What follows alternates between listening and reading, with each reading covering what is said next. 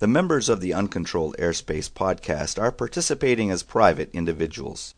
Their comments do not necessarily reflect the views of the various organizations they work with.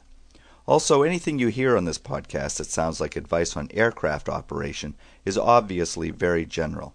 You should always consider your own situation, remember your training, and fly the airplane. But you knew that.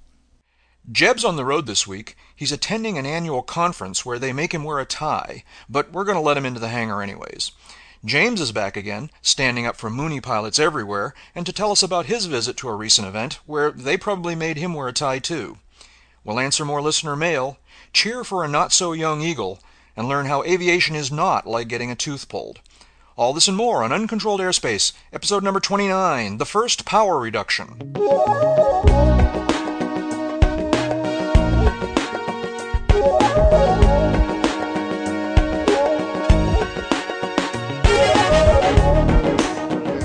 Why do I feel like there's a truck coming blindsided at me? Because there's a truck coming blindsiding. Blindsided at me, yeah. Thanks. Welcome, folks. Welcome, folks. Welcome to episode number 29 of Uncontrolled Airspace. And this 29, really, isn't that amazing? 29. But, you know, Don't trust anybody over 30. That's right. That's right. This could be episode 29A. Time will tell. We're running on a highly 25 more possibilities coming. We're running on a highly jury-rigged setup here today in the virtual hangar with backup computers and alternate conference call hubs, and oh my goodness, it's quite an adventure here. Thunderstorms in Boston. And monster, dark, deep red radar return thunderstorms right over my head up here in Boston. Whoa. And wow. So, that's a 4-point alliteration score. that's right. So what do you get? What's the Scrabble score for that? I know. So for all we know, we could have just a good old plain vanilla mundane power failure here, which would mess this up. Forget high technology. But, talk among yourselves, guys. Talk among yourselves. Anyways, hanging out with me here today in the virtual hangar, talking to us from Springfield, Virginia, where I don't think it's raining, Jeb Burnside. I am not in Springfield. Oh, that's right. You're not in Springfield. I forgot about that. Jeb is a freelance aviation journalist, currently serving as the editor-in-chief of Aviation Safety magazine, and also as a contributing editor to AvWeb Biz. And you're on the road today. That's one aspect of the weird technology here. Where are you? I'm in Scottsdale, Arizona. I see. And, very Scottsdale. nice place to be. Are you able to share with us some sort of idea of why you're out there? Or I am here among my many other talents and ways to make money. Such as they are. Such as they are. I have a client, Small Aviation Trade Association, that's having their annual meeting out here. Yeah, okay. And we're kind of... I bet they do that every year. They do that every year. That's why it's called an annual meeting. And I'm out here supporting that, and I've got a small presentation to make tomorrow morning, et cetera, et cetera. So. And are you at liberty to disclose what sort of trade association in aviation? Sure. This is the Regional Air Cargo Carriers Association, RACA as it's known, which is basically small, short route, on-demand package express operators. Interesting. Would hesitate to characterize them as the traditional freight dog, because it's a lot more sophisticated than that, and continues to grow in sophistication. But it's to me, it's one of the last real frontiers in this industry that still finds a single pilot flying an airplane for money in bad weather at all times of day and night. I see. And so are they making you wear a necktie? Absolutely. Oh, man. Sorry to hear it. Yeah, me too. Also with us today in the virtual hangar is our friend Dave Higdon. Dave is talking to us from... You are in Wichita, Kansas, right? I are in Wichita, Kansas. And Dave is an aviation photographer, a senior editor at Kit Planes magazine, and the U.S. editor for London's World Aircraft Sales magazine. How you doing, David? Good day, all. Good day, all. Hope somebody's getting some airtime in today, because I'm not. Really. I was talking to a new friend of mine up here in the greater Boston area who is a student pilot, and we were talking about the podcast. It was kind of gratifying that he had discovered the podcast before I met him, and he was quite impressed that I knew someone who worked with Kit Planes magazine. He said that's one of the highlights of his month is when he gets his new Kit Planes magazine. So, very cool. So checks in the mail. So that's right. Checks in the mail. right. So I was able I to like benefit to find from one of those at least once a month. I was able to benefit from your reflected glory. And finally, also with us, this week in the virtual hangar is James Winbrandt. James is still down at his winter quarters in St. Augustine, Florida. James is long after winter was over. Yeah, it's great to be always great to take a seat on the couch here in the virtual hangar, and I am down here for just a little less than 2 weeks, so back home after this. Yeah.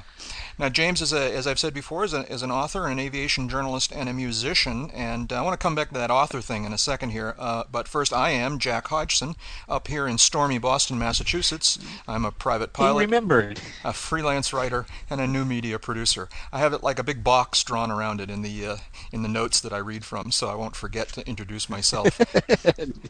Now, I refer to all of us as writers and editors and journalists, but I refer to James as an author, and that because to me that means he writes books, right? And I mean, among other, he writes regular, magazine and periodical things like we do, but he also writes books. He's written a book about the history of dentistry. And that's what I want to know about. But it's the dentistry book I want to hear about. Give us a minute and a half on the dentistry book. What's this all about? Well, the title is The Excruciating History of Dentistry, and it takes a look back at this art/science as it has been practiced and malpracticed since time immemorial. And all I can say, guys, is thank God we live in the days of anesthetics, because what used to happen, and believe me, I knew none of this before I started this project.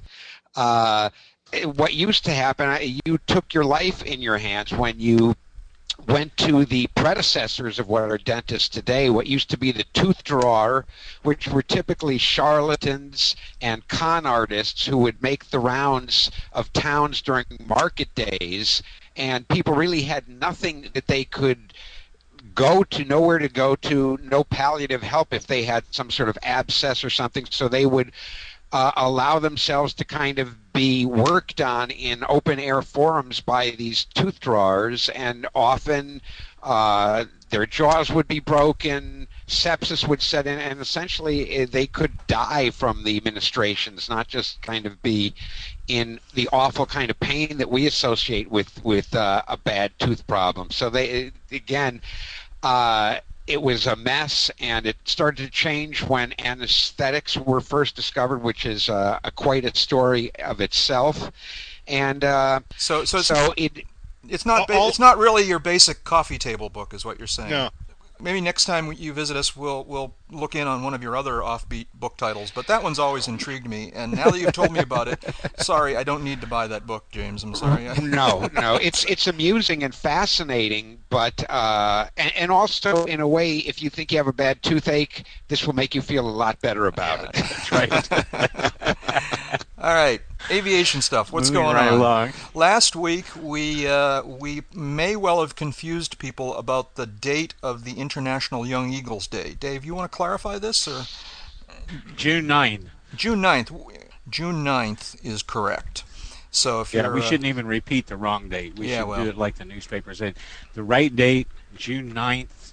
Still plenty of time to volunteer with your local EAA group or your non-local EAA group. After all, you got an airplane, what's flying 50, 75, 100 miles to help introduce a bunch of kids. So June 9th, and I noticed at Concord, New Hampshire, they're doing something for it.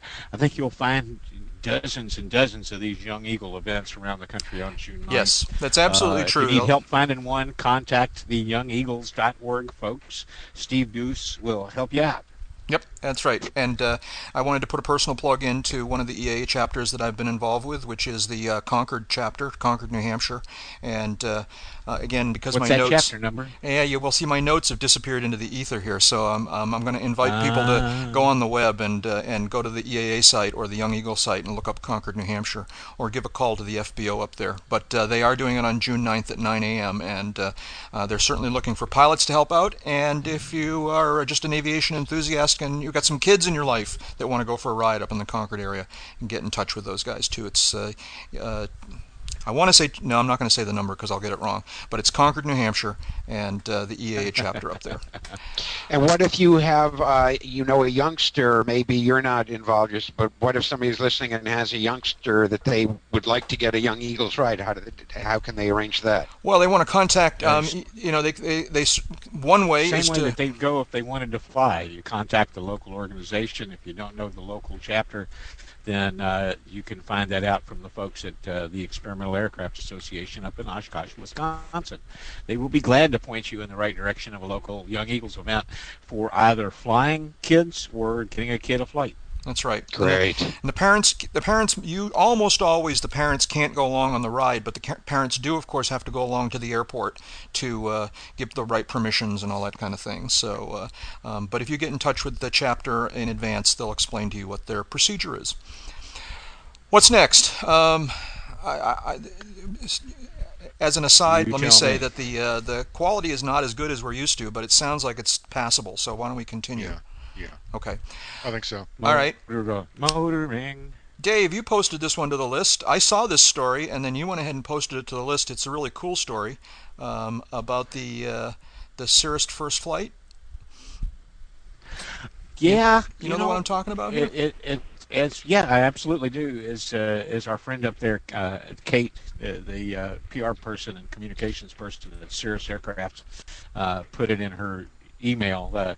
Sometimes you get to do something really great in aviation, and kind of in sequence with the Young Eagles conversation.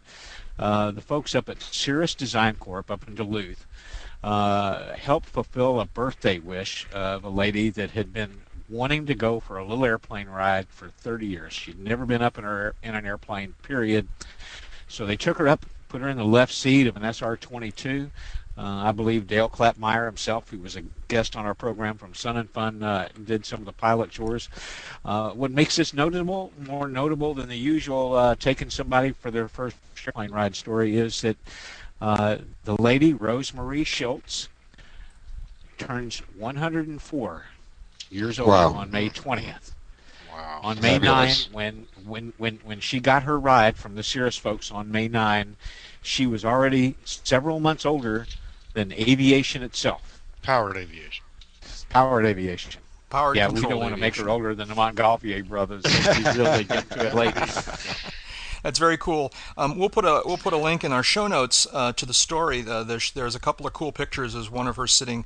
They actually let her sit in the left seat, although she declined the opportunity to actually control the aircraft. But she was in the left seat. It shows her through the window, while they're still on the ramp, wearing the headphones, that is very cool. Looking adorable. That is very cool. It's very, very cool. And I only hope that I have that kind of enthusiasm in going out and discovering new things when I'm 104. Well, I think we need to start the Old Eagles Day going. There you go. That's not a bad idea, actually. Reading that whole story flashed me back to about 12 years ago, this coming up this Labor Day weekend, when Annie and I snuck out to Leesburg, Virginia, in the little Cherokee that we owned at the time, and surprised my wife, Annie's mother and father, and one of her brothers by showing up on a weekend when they thought we were going to be hanging around Kansas all weekend. We'd just gotten the airplane, just gotten the license. We were spreading our wings, went from Wichita to Louisville, overnighted with my family, then on to Leesburg. And I got to take on that weekend trip my mother-in-law, who was about 74 at the time, 73, up in her first ride in a little airplane. And she was just in awe of everything. Can we go over there? Sure. Went around Sugarloaf. We flew up by Frederick, out by Harper's Ferry. There was no ADIZ to worry about there in the Washington, D.C. metro area. Leesburg's non-towered, and you can squeak in and out under the Dulles class Bravo rings there. She didn't stop gushing for days, and it all came back to me reading about Rosemarie Schultz. So, way to go, Cirrus Design. I mean, Jiminy, 30 years, wanting to do this for 30 years. That means that she started wanting to do this when she was 74. Right. Yeah, it's just an amazing Talk about story. Delayed gratification. And a lot of kudos to Cirrus for taking this on and making it happen, and certainly brightening at least one woman's day. And I think brightening ours and our listeners also. Yeah, yeah. And it's one of the great privileges of having a pilot's license is being able to take people up on their first airplane rides or their second airplane rides, for that matter. Yeah, James, you were going to say something?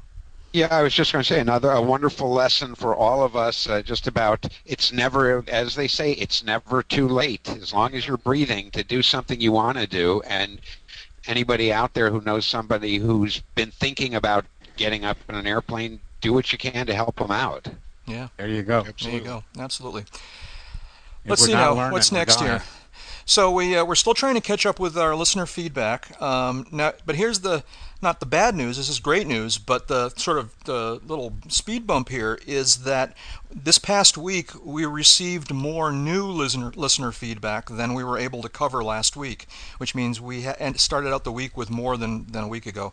But we're going to keep digging it. We're going to keep plugging away at this stuff because it's great stuff, and we love to hear from people. We actually had a couple of pieces of audio feedback that I'm going to have to skip over today because of the technical problems we're having. But we'll have an audio feedback jamboree next week or the week after when things get working again. Next is another from a younger pilot. He called himself Captain Matt, so we're going to call him Captain Matt. Captain Matt from Mississippi. And Captain Matt wrote us a nice email. We've posted the full text of the email in our Uncontrolled Airspace blog. You can go take a look at it. To kind of summarize it, Matt is a 20-year-old student pilot, and he's about to enter the flight operations program at Delta State University. So he's well on his way to Captain Matt. to a life of flying. Cool story, though. I mean, It's all his grandfather's fault. Even more cool part of this story is that he was introduced to aviation by his grandfather, who bought a 172 the year that Matt was born, and started taking Matt and his brothers for flying. But Matt was the only one of the family who really kind of kept on liking it and really wanting to get involved with it, and so he's been flying with his grandfather ever since. His grandfather really got the bug too. His grandfather actually went out of his way to buy a piece of property down the road from where he lived and created a private grass strip where he maintains a couple of different airplanes and an ultralight, and Matt sent us some really cool pictures. I have to send an email back to Matt, or if Matt, if you're listening, we just want to make sure we have your permission. We'd like to put those pictures on the website so that we can share them with other people. There's some cool pictures there of his grandfather's grass strip. Also, Matt's been tagging along with another person in his community that is one of the airplane salvage people who goes out and recovers wrecked airplanes. Which is kind of a sad situation, but somewhat fascinating in an odd kind of way. And somebody's got to do it. Yeah, and go ahead, James. Well, it just struck me. This is the kind of thing that makes my heart kind of beat with pride about being involved in aviation. A person like Matt, first of all, 20, and he anoints himself captain, and it seems well deserved. Again, he seems like he was born with avgas running through his veins. Of the three kids, he was the only one who really liked aviation, kept up with it, going out with the salvage people, and pointed out that while it was sad to kind of come across these wrecks, it was educational because he would find out about essentially the pilot error that would lead to so many of these. And as he proceeds in his aviation career, this is a guy that's going to do great things, I think, and bring the sum total of all the learning that he accumulates to every flight he makes. Absolutely. Very cool. So, Matt, stay in touch with us. Way to go, Matt. Congratulations. Yep. Keep at it, bud. And let us know if we have permission to use your pictures on the website, because we'd like to share them with people. Or if you've put them on the web someplace, we'll point to them. Next is an email we got from Philip from Texas. And again, the full text of this one is in our blog at uncontrolledairspace.com. Philip wrote about a couple of different things. He was going back through some of our old episodes and was remembering when we talked about our experiences watching Bob Hoover, the great air show pilot, or the great pilot, and in particular air show pilot. And Philip was telling us about, we all knew about this, of course, but he was reminding us that Bob has a great autobiography called Forever Flying. It is a good book, yeah. That Philip had just finished reading and liked a lot. And so if you want to learn more about Bob Hoover, you can check out his autobiography. I believe it's an autobiography, right? He wrote. It is an autobiography. Forever Flying. Well, it might be, written with someone. With somebody. And the other thing to keep in mind is, I'm not sure about Sun and Fun, but every year at Oshkosh, Mr. Hoover has a booth in one of the exhibit hangars, vendor hangars, and he'll sign autographed copies of that book for you. Yeah, and I don't know if this is. Does he still do a forum? I don't know. I think he does. I think he does. And Bob's an extremely gracious and approachable. Approachable, yeah. Yeah, and a fascinating forum. I haven't had a chance to hear it in a few years now. But if he's still up to doing his forum at AirVenture, you should go check it out because he's got a lot of great stories. And he's not hard to pick out of a crowd. No. Tall, lean. Usually a white straw skimmer and a light-colored suit and a white mustache. If you see him, you'll recognize him. That's right. Yep. Philip from Texas also went on to encourage us to keep up the good work on the user fees story. He liked liked that we were giving a lot of coverage to this, kind of getting the word out so that people can make their feelings known on the subject of aviation user fees. And finally, he kind of was, again, patting us on the back. I don't want to go too deeply into this, but he pointed out to the fact that Uncontrolled Airspace is one of many aviation podcasts that he likes to listen to. And he urges people not to think in terms of picking the one that they like best and rejecting all the others.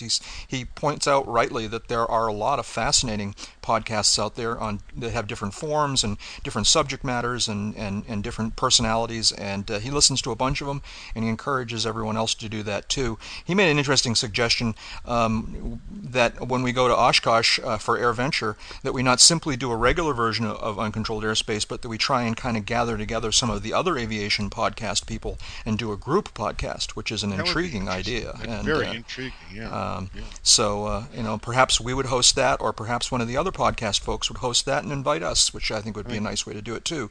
We would be drowning in testosterone, but I think that would be fun. We'll have to get Amy to come by and whip us into shape. There's a way to thin that down. Yeah. That's right. There's a way to dilute that testosterone stuff. So. Let's see now. Another email. We're almost done here. This was a follow-up from Ted from Los Angeles, whose email we read. I'm not sure if we did this last week or the week before, but you'll recall that Ted was a gentleman who challenged us to talk about the subject of noise from small airplanes. Yeah. And yes. And he just kind of gave us a little more feedback. He seemed a little surprised that we kind of read his email and went into so much detail on that. And he wanted to kind of get back to us and say there were a bunch of other things he liked about the podcast. Again, the full text of this one is in the blog. And he did ask Dave to talk at a little bit more length. Dave, you kind of as an aside mentioned that you had been involved with evaluating somehow a composite redesign of a Piper Comanche. Is that right? And that's right. I think the subject that came up was you asked Jeb and me what we were working on, and what I'd most recently been working on was a piece for Kitplanes magazine about an aircraft known as the Raven 500. It's a South African kit design. There's 11 or 12 of them flying over there. I think it might be 12 now. There's one here in the U.S. It was built by the U.S. distributor. And Ted was interested in a little more detail, and not to turn this into a pilot report, I'll give you the quick and dirty. It's all carbon fiber airframe. It's about 98% of the size of a regular Comanche 260. The wing is a little different. The wing's a little more efficient than the original. Virtually all the aftermarket speed mods that Comanche devotees lavish on their airplanes, which are built into this aircraft. A couple of differences: it has a fixed horizontal stabilizer and elevators instead of a full flying stabilator like the real Comanche. Cabin door is on the left side instead of the right side, like on virtually all Piper low wings. Interesting. It is a Screamer. It will carry full fuel, a huge payload, basically full fuel, 4 seats, and luggage. So it's almost a Bonanza. Except for that 190 knot plus part. Yeah. And, so you know, if you throw a rope out to a Bonanza, then the Bonanza would be almost as good. Oh, these are fighting words. Go ahead. What were you going to say, James? Well, I was just, so is this going to be a kit aircraft, or is this something that they are hoping to get into production? Okay. It's a kit, but the kit is delivered in such a state of readiness, if you will, that it basically is the equivalent of a quick build kit from some of the other manufacturers. It really has a very low parts count in terms of the composite parts. All the metal comes with it. You can buy an engine and prop, Lycoming IO 540, it making 260 horse, and a Lopresti prop for it that has little speed spats on the back to paddles air into the induction system, helps raise the manifold pressure. The gear retraction system's all included. You'd probably be out in the neighborhood of $200,000 to finish this aircraft out with a good IFR panel. And it'd be insane to finish this airplane out without a decent IFR panel on it. Yeah. Because this is a get up and go like a bat out of hell. Oh, by the way, it's got enough fuel to go approximately 1,200 miles on one load. It is almost a Bonanza. Like I said, except for being almost 20 knots faster, you're right. Put a turbo on a Bonanza, and we'll talk. But now you're talking another $40,000, and put a turbo on this puppy, and you erase that. You know that Bonanza is still looking at that rear position light, baby. Anyway, it's the Raven 500. The distributor's down at Fort Lauderdale Exec. He's just cut a deal with the company to help do builder assists work. It was in Kit Planes magazine about 3 months ago, and I apologize for not knowing the cover date off the top. They kind of run together, but you could probably find it on the Kit Planes website.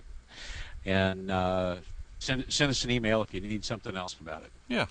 Well, a note about Ted's original comments about what can we do to reduce noise. As you guys pointed out, it's more the propeller than the engine, but if you've got a controllable variable pitch prop, there is nothing that says you got to run at full RPM depending on where you're taking off from. If you've got sufficient runway, you know, if it spins 2,700 RPM, nothing says you can't dial it down to 2,500 RPM and even maybe reduce a little bit of power.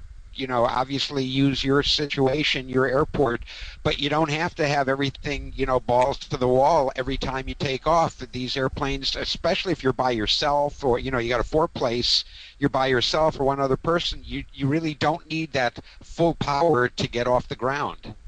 Well, that's some true. Of the newer generation props are really quieter than the stuff that was around when most of our airplanes were made. And I won't go back through that except to remember that.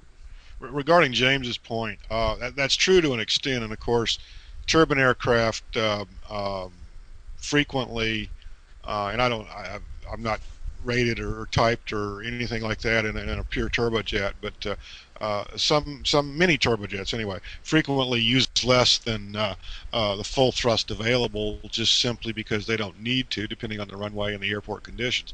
With a piston, it is a little different. Using less than maximum power is certainly allowed, depending on conditions. There is a school of thought, however, that says you might be doing more harm than good to the engine when you use less than full power in a takeoff and initial climb situation. It's all a balancing act, though. And now, what would be harmful to the engine? the most engines are set up, whether through carburation or fuel injection systems, to go a little bit richer on the fuel flow at full throttle and full power. In other words, all the controls forward. That helps cool the engine, especially in a low airspeed, high angle of attack situation. Well, I would leave the mixture. Yeah, well, the mixture control doesn't have that much to do with it per se, as does the throttle controller. With an injected engine, for example, the fuel controller would add a little bit more gas to the mixture or to the cylinders. Same thing would be true with mini carbureted engines. The punchline is, yes, you can certainly use less than full power. You have to perhaps pay even more attention to engine cooling, CHTs, oil pressure, oil temp, things like that. And of course, don't try that on a short strip. Right. Well, yeah. And there's in the Comanche we used to have one area that I frequently flew through was a little on the noise sensitive side, and they had science about it. And my usual drill there was wide open throttle, full RPM, and a short field takeoff technique. Right. Then a maximum angle of climb. Get some altitude. Until I got to the departure end of the runway. Then spool the RPM back to 2,500 RPM, leaving the throttle all the way in. As I was going over the noise sensitive area at the highest altitude I could gain in that distance. And I don't have any way of gauging what the microphones on the ground were picking up, but I know in the cabin it got a whole lot quieter when I went from 2,700 to 2,500 RPM. Yeah. And I was all but basically above pattern altitude by the time I crossed the end of the runway. So anything to be a little sensitive. Yeah, anything helps, and the short field technique that Dave describes is a good one. Again, runway and airplane performance allowing. Do these sorts of power setting changes during climb in any way aggravate the possibility of an engine failure during that period? There's a school of thought that says an engine failure is most likely to occur during or on the occasion of the first power reduction after takeoff. Yeah. But are there any stats about that? Has there ever been anything that really proved it? I mean, that to me has always been the realm of old wives' tales. I think it comes into the old wives' tales situation also. I think it's more of a coincidence than anything. The airplane, if you're going to if you go to the first power reduction, the engine's probably been, thrashing itself here for a couple of 3 minutes, and it's probably ready to fail anyway. Yeah. And I suppose when you stop and think about it, most of the time, if you're going to have an engine failure during the climb out, it is by definition the first power reduction. So that will skew the statistics. First and last. That will sort of skew the statistics right there. One thing also to keep in mind with any engine that is not turbo normalized or not turbocharged, once you start climbing that engine, it's going to be losing power. Its power is reduced each foot that you climb, simply because it's rated at its maximum power at sea level on a standard day. So if you're at Leadville, Colorado, that's not a good example. If you're at a sea level airport, Augusta, Kansas. Yeah, if you're at a sea level airport, make it Augusta, Kansas on a 100-degree day, and the density altitude goes from 1,300 feet field elevation to about 4,000 feet. Right. So right away, if you go to that airplane's performance charts and look at the 4,000 foot maximum power percentage you can pull, you're going to see that you're already way down from 100% power.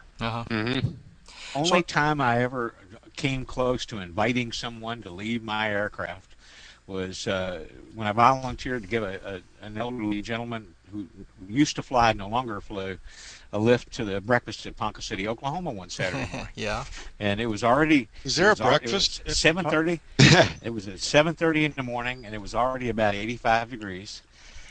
And I was doing my run-up, and I reached over the mixture knob and pulled the knob out until I saw 100 RPM gain on the tack. Uh-huh.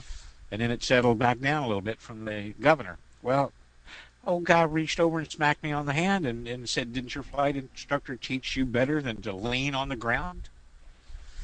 And so I just pulled the knob all the way out to cutoff, let the engine die, and I said, "Do you have any idea what the density altitude is today?"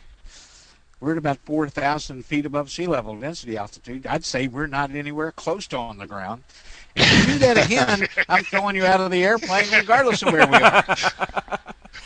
If I had been saying that, there would have been a four-letter word with an ing somewhere in there.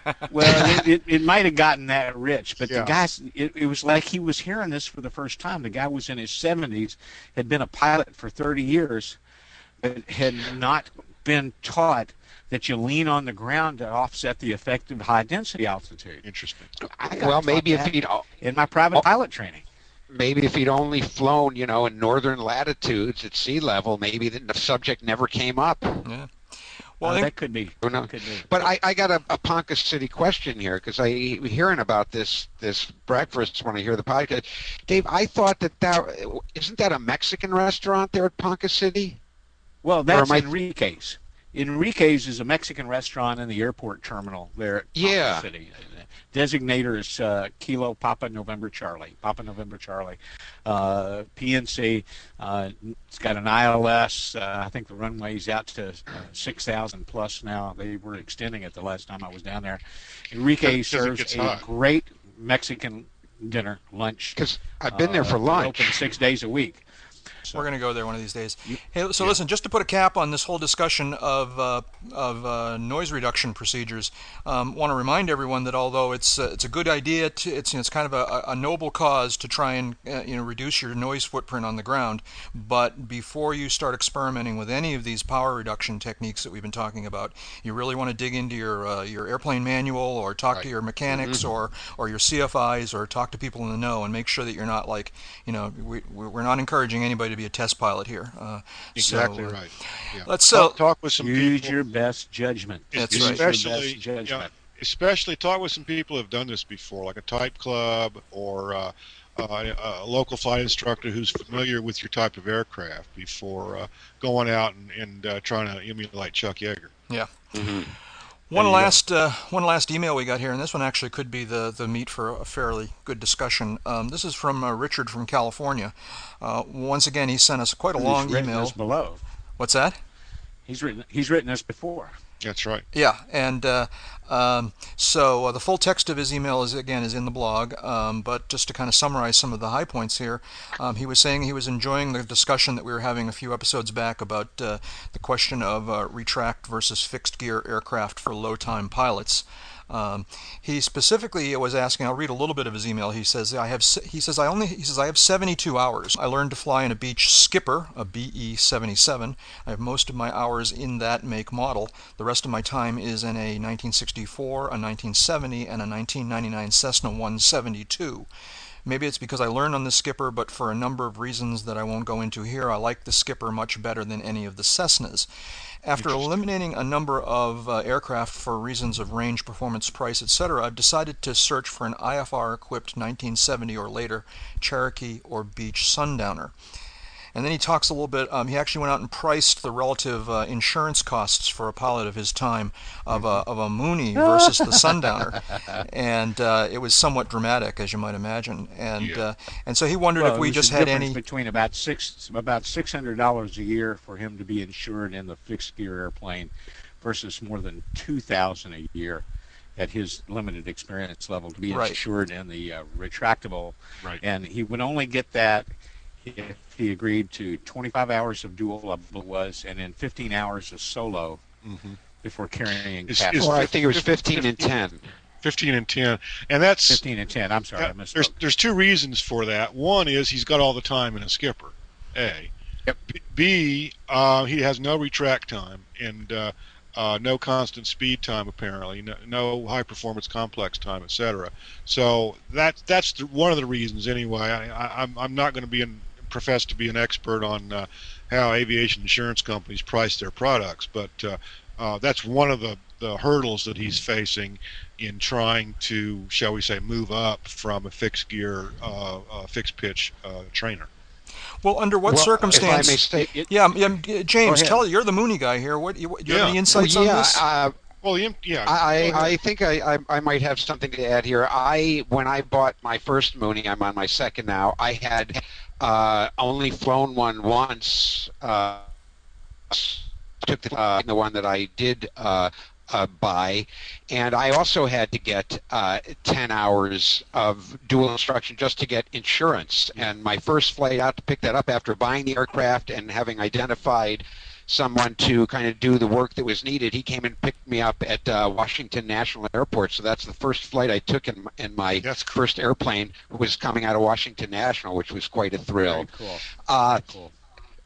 But let me back up for a second here, where he had said the only way to he thinks to kind of get more time is to buy a plane to take on some small business trips, and that I would be a little concerned with that. Nothing matter with buying a plane, even if you're just going to put a few hours in. It's a wonderful addition to one's life, but buying a plane to go to business on, particularly if he's not instrument rated, it could be an invitation to a little unpleasantness, because there are going to be times when you're depending, okay, I'm going to use my airplane to go and fly in this business meeting.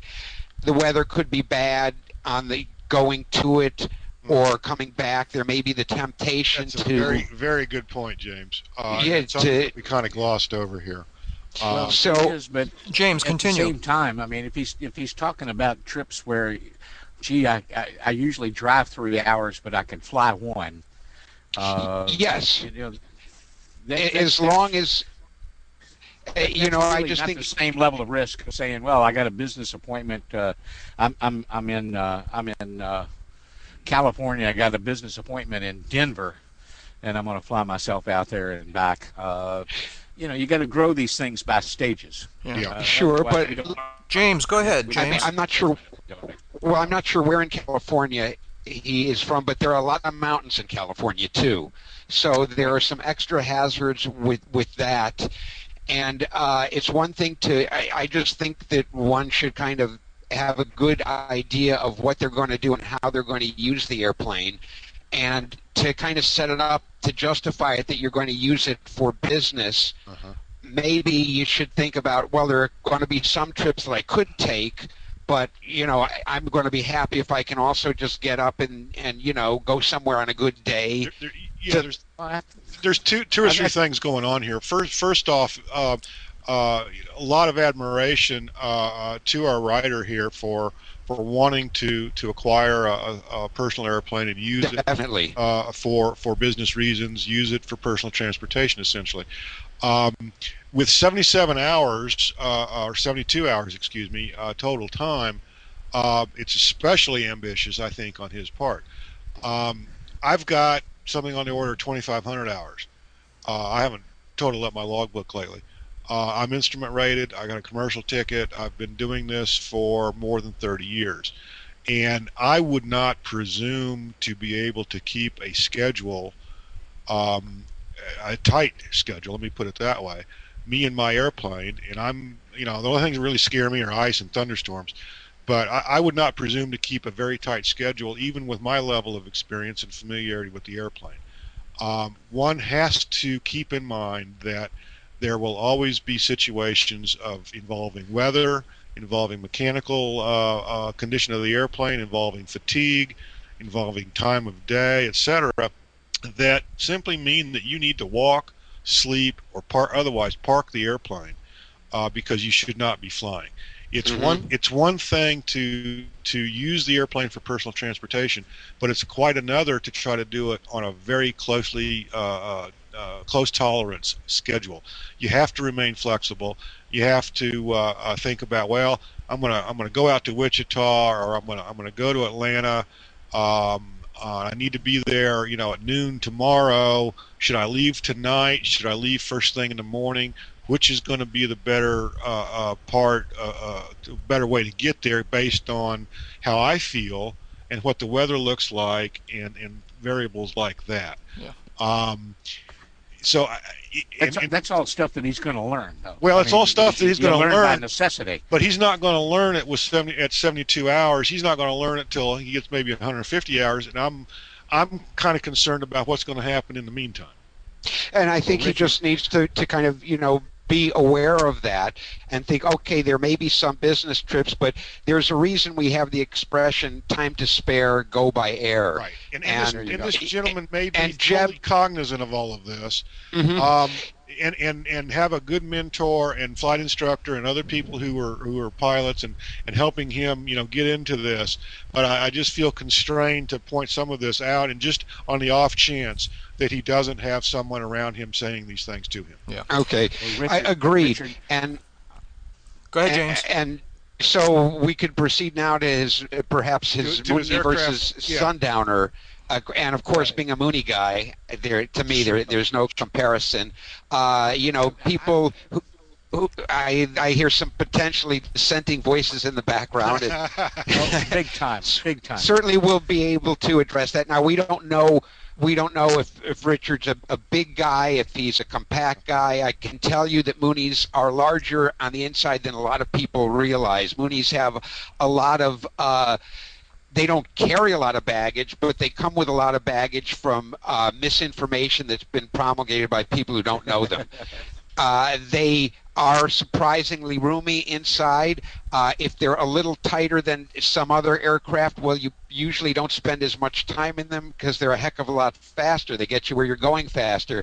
They are very docile. That you do have to watch out, have good control on your airspeed during approach and landing, because that's kind of where they will bite you the most. If you try to land it too fast, they're going to porpoise. But the airspeed is easy to control. I know that there are Mooney shops out there that maybe are putting in speed brakes in 201s and in E models and F models. You don't need them. You can learn to control the power. It's a pilot technique thing. If you stay far enough ahead of the airplane, you don't need the speed brakes, and people have been doing that for years. It just takes a little bit of planning, a little bit of experience, and it's something you can learn in 5 hours of operating the airplane. And the boogaboo about retractable, is this dangerous? I'm always think back to like World War II when we were putting 18-year-old kids, in huge bombers that had no flight time. If they got to 200 hours, were considered high time. They're flying multi-engine aircraft with less equipment than we have, so they had to be a lot more on the case. So I think there is really the retractable bugaboo is just that. And the earlier you start flying a retract, the less chance you're going to have of forgetting to put the gear down when you're, going to be landing the thing. And the less you fly other types of airplanes, once you acquire your own airplane or fly the specific type of airplane for a number of hours, the less you fly other types, the fewer mistakes you're going to be making. That's right. So Richard, I will now quiet down for the dissenting voices right now. Well, a couple of from Wichita, a couple of dissents. A couple of dissents. First off, all the stuff that Jack and James and Jeb were talking about in their concerns about using your airplane on business, absolutely correct, but don't let them discourage you. First off, you'll learn faster, you'll learn better, you'll fly more often, you'll be more satisfied getting your own airplane and going out and do it. Now, we did it backward. We bought an airplane and got the license in the airplane. So I had no license when we bought an airplane, and it made getting a license a boatload easier because it was never a scheduling issue. Let me ask you this. Let me ask you this, though, David. What was your insurance tab like without with just a student pilot ticket? As a student pilot with a Cherokee 140 worth $20,000 and fixed gear, I think I was paying $600-700 a year. Did it go down after you got your ticket? I'm sorry. I was paying almost $1,000 a year, and it went down every year that I had the airplane. Okay, that's an excellent data point. It was about $700 a year when we bought the Comanche, and it went up to $2,100 a year because I was very low time retract. But by the time I sold the Comanche, I was back down to about $1,100 a year. Right. So, time and type, instrument rating, 500 hours, accident-free, 1,000 hours, 1,500 hours. You get a break on all those. Right. But I think Richard's explained to us that he's already done a fairly decent job of identifying his mission and identifying what fits his budget, which is where the Cherokee or Sundowner came from. Right. Mooney's a nice airplane.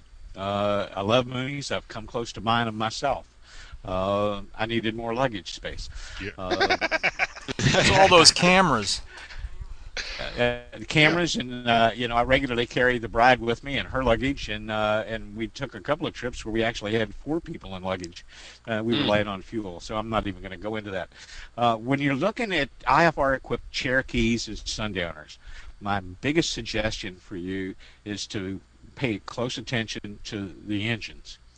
The Sundowner, if I remember correctly, well, there is a model. Beech Musketeer had a really oddball. It was an Continental engine. It was an 0346 or something like that. It was an oddball engine. It was a Lycoming, actually, I believe. It was an oddball engine. That's had an obscenely low TBO time, right? And an obscenely high rebuild cost. Yeah, the overhaul costs are pretty exorbitant. The trick is that. That's, I believe, an early model Musketeer, and it does differ from the Sundowner model that our writer was considering. I don't think there are too many of them out there anymore, and it's certainly, with any purchase, contemplating whether it's a Musketeer or a 727, you want to try to talk to people who have owned the type and go to a type club and things like that to learn more about the various quirks that airplane has. This is a great example of why you want to do that. Yeah. Well, listen, guys, we're starting to... Cherokee owner. Go ahead, Dave. Former Cherokee owner. I'll close out on this. There are way more Cherokees than there are Sundowners. That's right. First off, you're probably going to be able to get a newer airplane for less money. And there's a tremendous support network. Spare parts are very reasonable, and a lot of aftermarket support in terms of upgrades, speed mods, and conversions that you can do. And I noticed that you asked about why would they only put one door in Pipers and Beaches like the Musketeer or the Sundowner. Well, actually, the Musketeer had 2 doors. That's right. Some of them Cherokee. And the Sundowner, well, there's manufacturing costs to consider. That's right. Structural integrity is a little easier to assure when you don't have a second door frame in there. That all adds up to money. And you can find 2-door low-wing airplanes like the Commander and Cirrus, Beech Musketeer, Cirrus. So they're out there. Cicada. In this market, in the price range and the type that you're looking at, I sure wouldn't let the single door dissuade you. Yeah. You can get extra vent windows in the door window and the pilot window that'll add to your fresh air. Or you can just, stand behind guys like Jeb and me talking, and that'll put you in right away. Couple of other things. Yeah, quickly, because we're kind of reaching the end of our allotted time here, but go ahead, Jeb. Richard specifically asked about Sundowners and Beech support and parts availability and that kind of thing vis-a-vis Bonanzas. Let me respond. First of all, Beech parts, in my experience, have been available. They have been pricey. And there have been a couple of examples, and keeping in mind that my airplane's a 1966 model, keeping further in mind that the serial number of mine falls into kind of a never land, where they were transitioning a few models from one configuration to another. The only real problem I have had was getting a replacement fairing for my dorsal fin. And I remember this. Yeah, I could not get the dorsal I had was made out of some cheap plastic and had some 100-knot tape holding it together, and it was not a pretty thing. Raytheon, when it was Raytheon, it's now a different company. Keeping in mind, Hawker Beechcraft. It's Hawker Beechcraft now. So all this is anecdotal, for lack of a better description. But not only did they not stock this particular dorsal fin fairing, they could not tell me when they would be able to supply one. After some scoping around and talking to some other people, I found a company in, I believe, Montana or Wyoming, who made me from scratch a fiberglass copy of my old fairing with all the holes already drilled, primed, ready to paint for not much money. And that fairing, that particular part, is an owner-produced part under the FARs, and is now very happy on my airplane, has been on my airplane for 6-8 years, and there is no crack whatsoever in it. I'm very happy. So just to give you a graphic on what his old tail fairing was like, it had enough stop drill holes in it that we were using it to drain pasta. One final thought from here regarding his question, Richard's question about any other advice for Richard or anyone searching for their first aircraft. I don't know your financial situation, Richard, but if you're out there, have your financing in place before you start looking. Good airplanes are hard to find, and when they're found, they go. So you want to be able to have all of that lined up, so when you find the airplane you want, you can say it's a done deal. Here's the bank. They're ready to loan the money. Let's go. That's right. And Richard, there's an organization called the National Aircraft Finance Association, through which you can find a wide range of finance companies, and both our favorite pilot groups, EAA and AOPA, both have finance options available to you if you're a member of either of those. And you don't have to be building an airplane to qualify for EAAs. But at National Aircraft Finance Association, you can find them on the web. They can help you narrow it down, and the bank doesn't need to be where you can drive to it. And one final thing, by fax, Federal Express, email. Yeah, there's about a half a dozen final things here, but go ahead, James. Yeah. Do it. Buy the airplane. It is not like a boat where the happiest day, the second happiest day you buy it, and the first happiest day you sell it. You will love your airplane. I feel it has added so much to my life. Everybody I know who has an airplane feels the same way about it. You only go around once, so my advice, do it. And David, you're going to have another plane before too long, I'm sure. It's not long. Absolutely. It's not long at all, Dave. Yeah. One more final thing. Okay, yeah, all right. One more final thought. This is like this is it, but I'm going to mute everybody one more else. Final thought, Delta. We're going to go to Charlie, and then we'll go to Bravo. Is as far as the aircraft types that Richard is looking at, the Sundowner, the Sierra, those are all very good airplanes. They're compared to a Cherokee, they're relatively slower. Okay, relatively roomier. Relatively roomier, and which is one of the reasons they're slower. They have a relatively less useful load than a similarly powered Cherokee, for example. Don't limit yourself to just Beech and Piper. You could look at, and I Mooney realize and Cessna.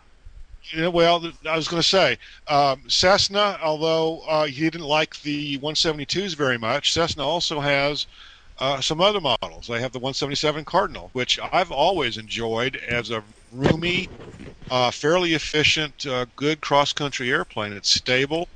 And it has two doors. It has two doors. You will. It's cantilevered wing, no struts, but you will pay a premium for a Cardinal compared to the same year Cherokee. You will.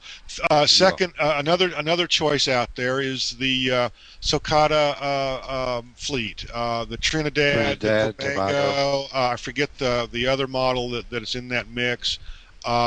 There's fixed gear. Tampico, thank you. Fixed gear singles. The Trinidad is a retractable gear single. Those are good airplanes. The factory still supports them very well. Use a lot of, although they're manufactured. They're still in production. They're still in production.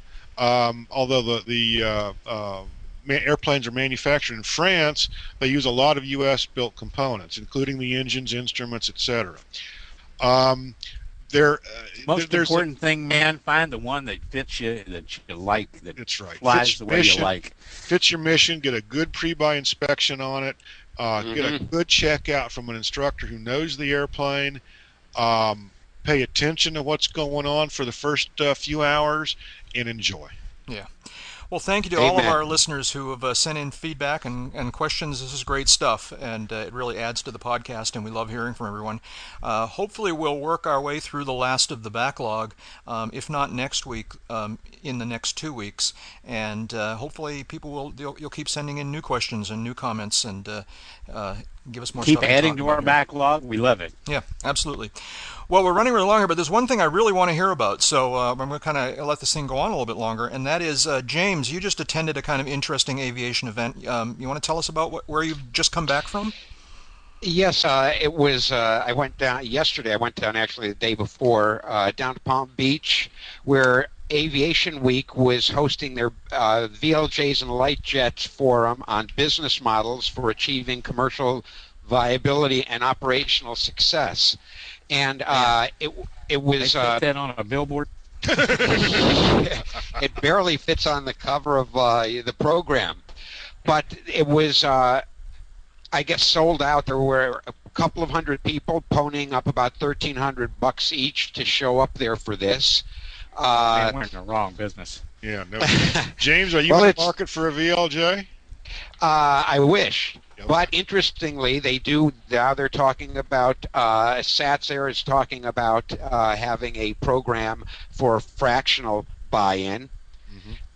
Excuse me, I think that's our plane that is looking at doing a fractional program with them. No, I went down because, I'm doing some work with Business Jet Traveler. Right. And they asked me to go down and scope it out, and a couple of other friends of mine from that publication were down there. But I had Ed Iacobucci from Dayjet. You had Linear Air's Bill Herp was there. Mike Stewart from Pogo Jet. Stephen Hanvey from SatSair. Paul Garney from over the other side of the Atlantic with JetBird.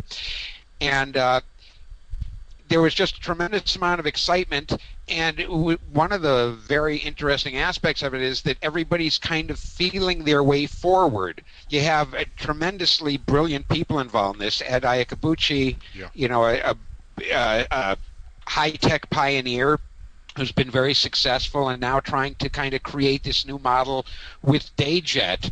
And nobody is really there, kind of, they ask for a show of hands. Well, how many people think VLJs are going to be in flight departments in 10 years, in 5 years, in 1 year? How many people here hope to make some money out of VLJs? And I'm not sure who the attendees were because they don't publish. I guess that's their protocol there. They don't want people getting calls and whatnot, so they don't really say who is there. From the people who got up and asked questions, there were people in finance, there were FBO people, but the real attention was on the panelists talking about these various aspects of how these things are going to fit into the airspace. And for one interest in another, much space. Well, they don't, obviously, and the big bugaboo about, they won't be going into the hub air, or some people worried it's going to overwhelm the airspace because everybody's going to be going into the hub airports. Well, of course, VLJs for the most part are going to stay away from there. But at the same time, we know there are other aspects of that. I fly when I'm based out of Caldwell, New Jersey, and I have to leave there on instruments. I have to get sequenced in. I'm not at a major hub airport, but I'm still dependent on getting sequenced into that airspace. Ed Iacobucci talked about how they're working with FAA already and working out plans and preferred routes and things. So from there at the airports they're working out of, that they can get into that system with minimum disruption. And they report that he said all the FAA people he's been working with are, really helpful and eager to make these things work. So it's just we hear an Eclipse 5 arrival in the future. Well, Eclipse was there, and they said they were delivering numbers, I think, 14 or 15 or 16 this week. And of course, they're taking their shots because they have been a little behind the curve in what they said they would deliver when. But I think we all want to see them succeed. It would be, I think, awful for VLJs and for their product to not do well. It would really send a chill, I think, to anybody who wanted to do anything bold and new, and anybody who was willing to put up some money to help somebody else with vision do something like that. Yeah, I agree. So, James, how would you keep coming back? Go ahead, keep Dave. coming back. I was going to say nothing's discouraged people from getting into this business yet. They just keep coming back. Yeah. James, how would you characterize the atmosphere down there? I mean, was it like raring to go, or were they still kind of reluctant? The people there, as I say, if you're putting up $1,300 to come there and listen to people and maybe pose a question or two, you are a believer and you want to see something happen. And so people are very excited about this. They don't know how it's all going to play out, but everybody is sure that this is going to play a role. When you look at the atmosphere in terms of what's happening with commercial aviation, and then, obviously that's kind of a dead end in many ways. And then you look at the technology that is enabling a small airframe to do and go and perform the way that we're seeing things evolve as we get this new technology in aircraft. I think everybody is just trying to figure out how it's going to work, and who's going to take the first step, and I guess right now we're waiting for the manufacturers to deliver the products, because you've got, Pogo's there and they're still not sure who they're going to buy planes from. They think Eclipse. Phenom's going to be flight testing soon. Mustang was there. They don't really quite fit in what we're thinking of the VLJs because they're a little more expensive. Interestingly, Piper, they did not have, no one from Piper was there. No one from Cirrus was there talking about the jet, and no one from Diamond. But as we look out on the horizon here, and not even the horizon, I guess halfway to the horizon, what is going on, it seems that everybody's just waiting for the product to get there so then they can really see if their beliefs in human nature and human behavior and consumerist attitudes will indeed play out the way that they have staked their futures on. James, what does Eclipse say about their failure to meet some of their delivery goals? Not much. Just that, there have been growing pains, and they realize it. A more pertinent question that someone raised was about, well, what about maintenance for all these things? You're going to be putting an awful lot of them out there, and from what, these air taxi operators are saying, they're going to be operating them on the order of 100 hours a month, which is more than, business jets. Mostly they're designed to fly about 800 hours a month. So the question is, how are you going to do that? And they, Eclipse now is they're not doing authorized service centers. They want to do the whole thing themselves. So they're setting up 4 in the United States now. They're in the process of that. And they're hopeful that they can, well, they express great optimism and confidence that they're going to be able to do all this. But again, they didn't have a lot to say about the delays. I think the attitude of people there was, look, this is new. This is a new technology. Of course, there are going to be a couple of stumbling blocks, but something, 1 month, 2 months, 3 month delay in the grand scheme of things, that's not a big deal. That's sort of to be expected. And I know that you're going to be treating some of these audio letters. We had somebody asked about, well, they want to be in aviation, but they don't want to be an airline pilot because they're going to be away all the time. The Dayjet example, Iacobucci talked about that. He has a stack of resumes. They're looking for people, minimum 3,000 hours total, and 500 hours of turbine. And one of the things, and he's got a huge stack, and not just sort of green, young up-and-comers, but established and senior kind of people, because he's saying, look, you're going to be home every night. That's our model. You're going to leave out of this airport and you're going to be back here every night. So for people looking for how do I get in aviation and what are the models out there to have a career in it, if the airlines are kind of a nowhere road, this could be a way. Yeah. Well, corporate aviation in general has a major need for pilots. And I mean, the way that they're expanding, they're delivering more new jets every year than the old ones are being retired. So the fleets, they're talking about neighborhood of 10,000, 12,000 business jets over the next 15 years, additional to what we've got now. So there's going to be a lot of jobs out there, and certainly these on-demand air taxi models would provide another good outlet for it. So there's lots of ways to make a living in aviation as a pilot. And don't forget being a flight instructor. Too many flight instructors use that position as a rung in the ladder to get to that airline job. What we need are a few more instructors who are willing to make that particular vocation their career. Yeah. Mm-hmm. And there's night freight, and there's exactly right. As you know, Jeff, from where you are right now.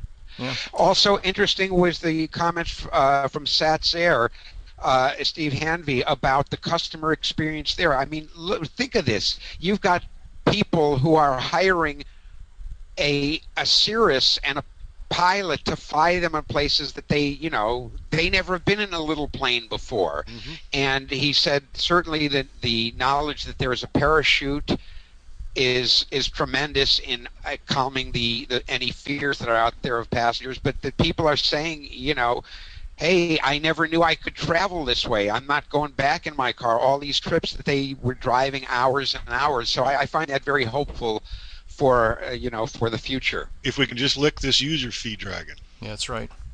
Speaking of, yeah, because we need to wrap this up. Be quiet.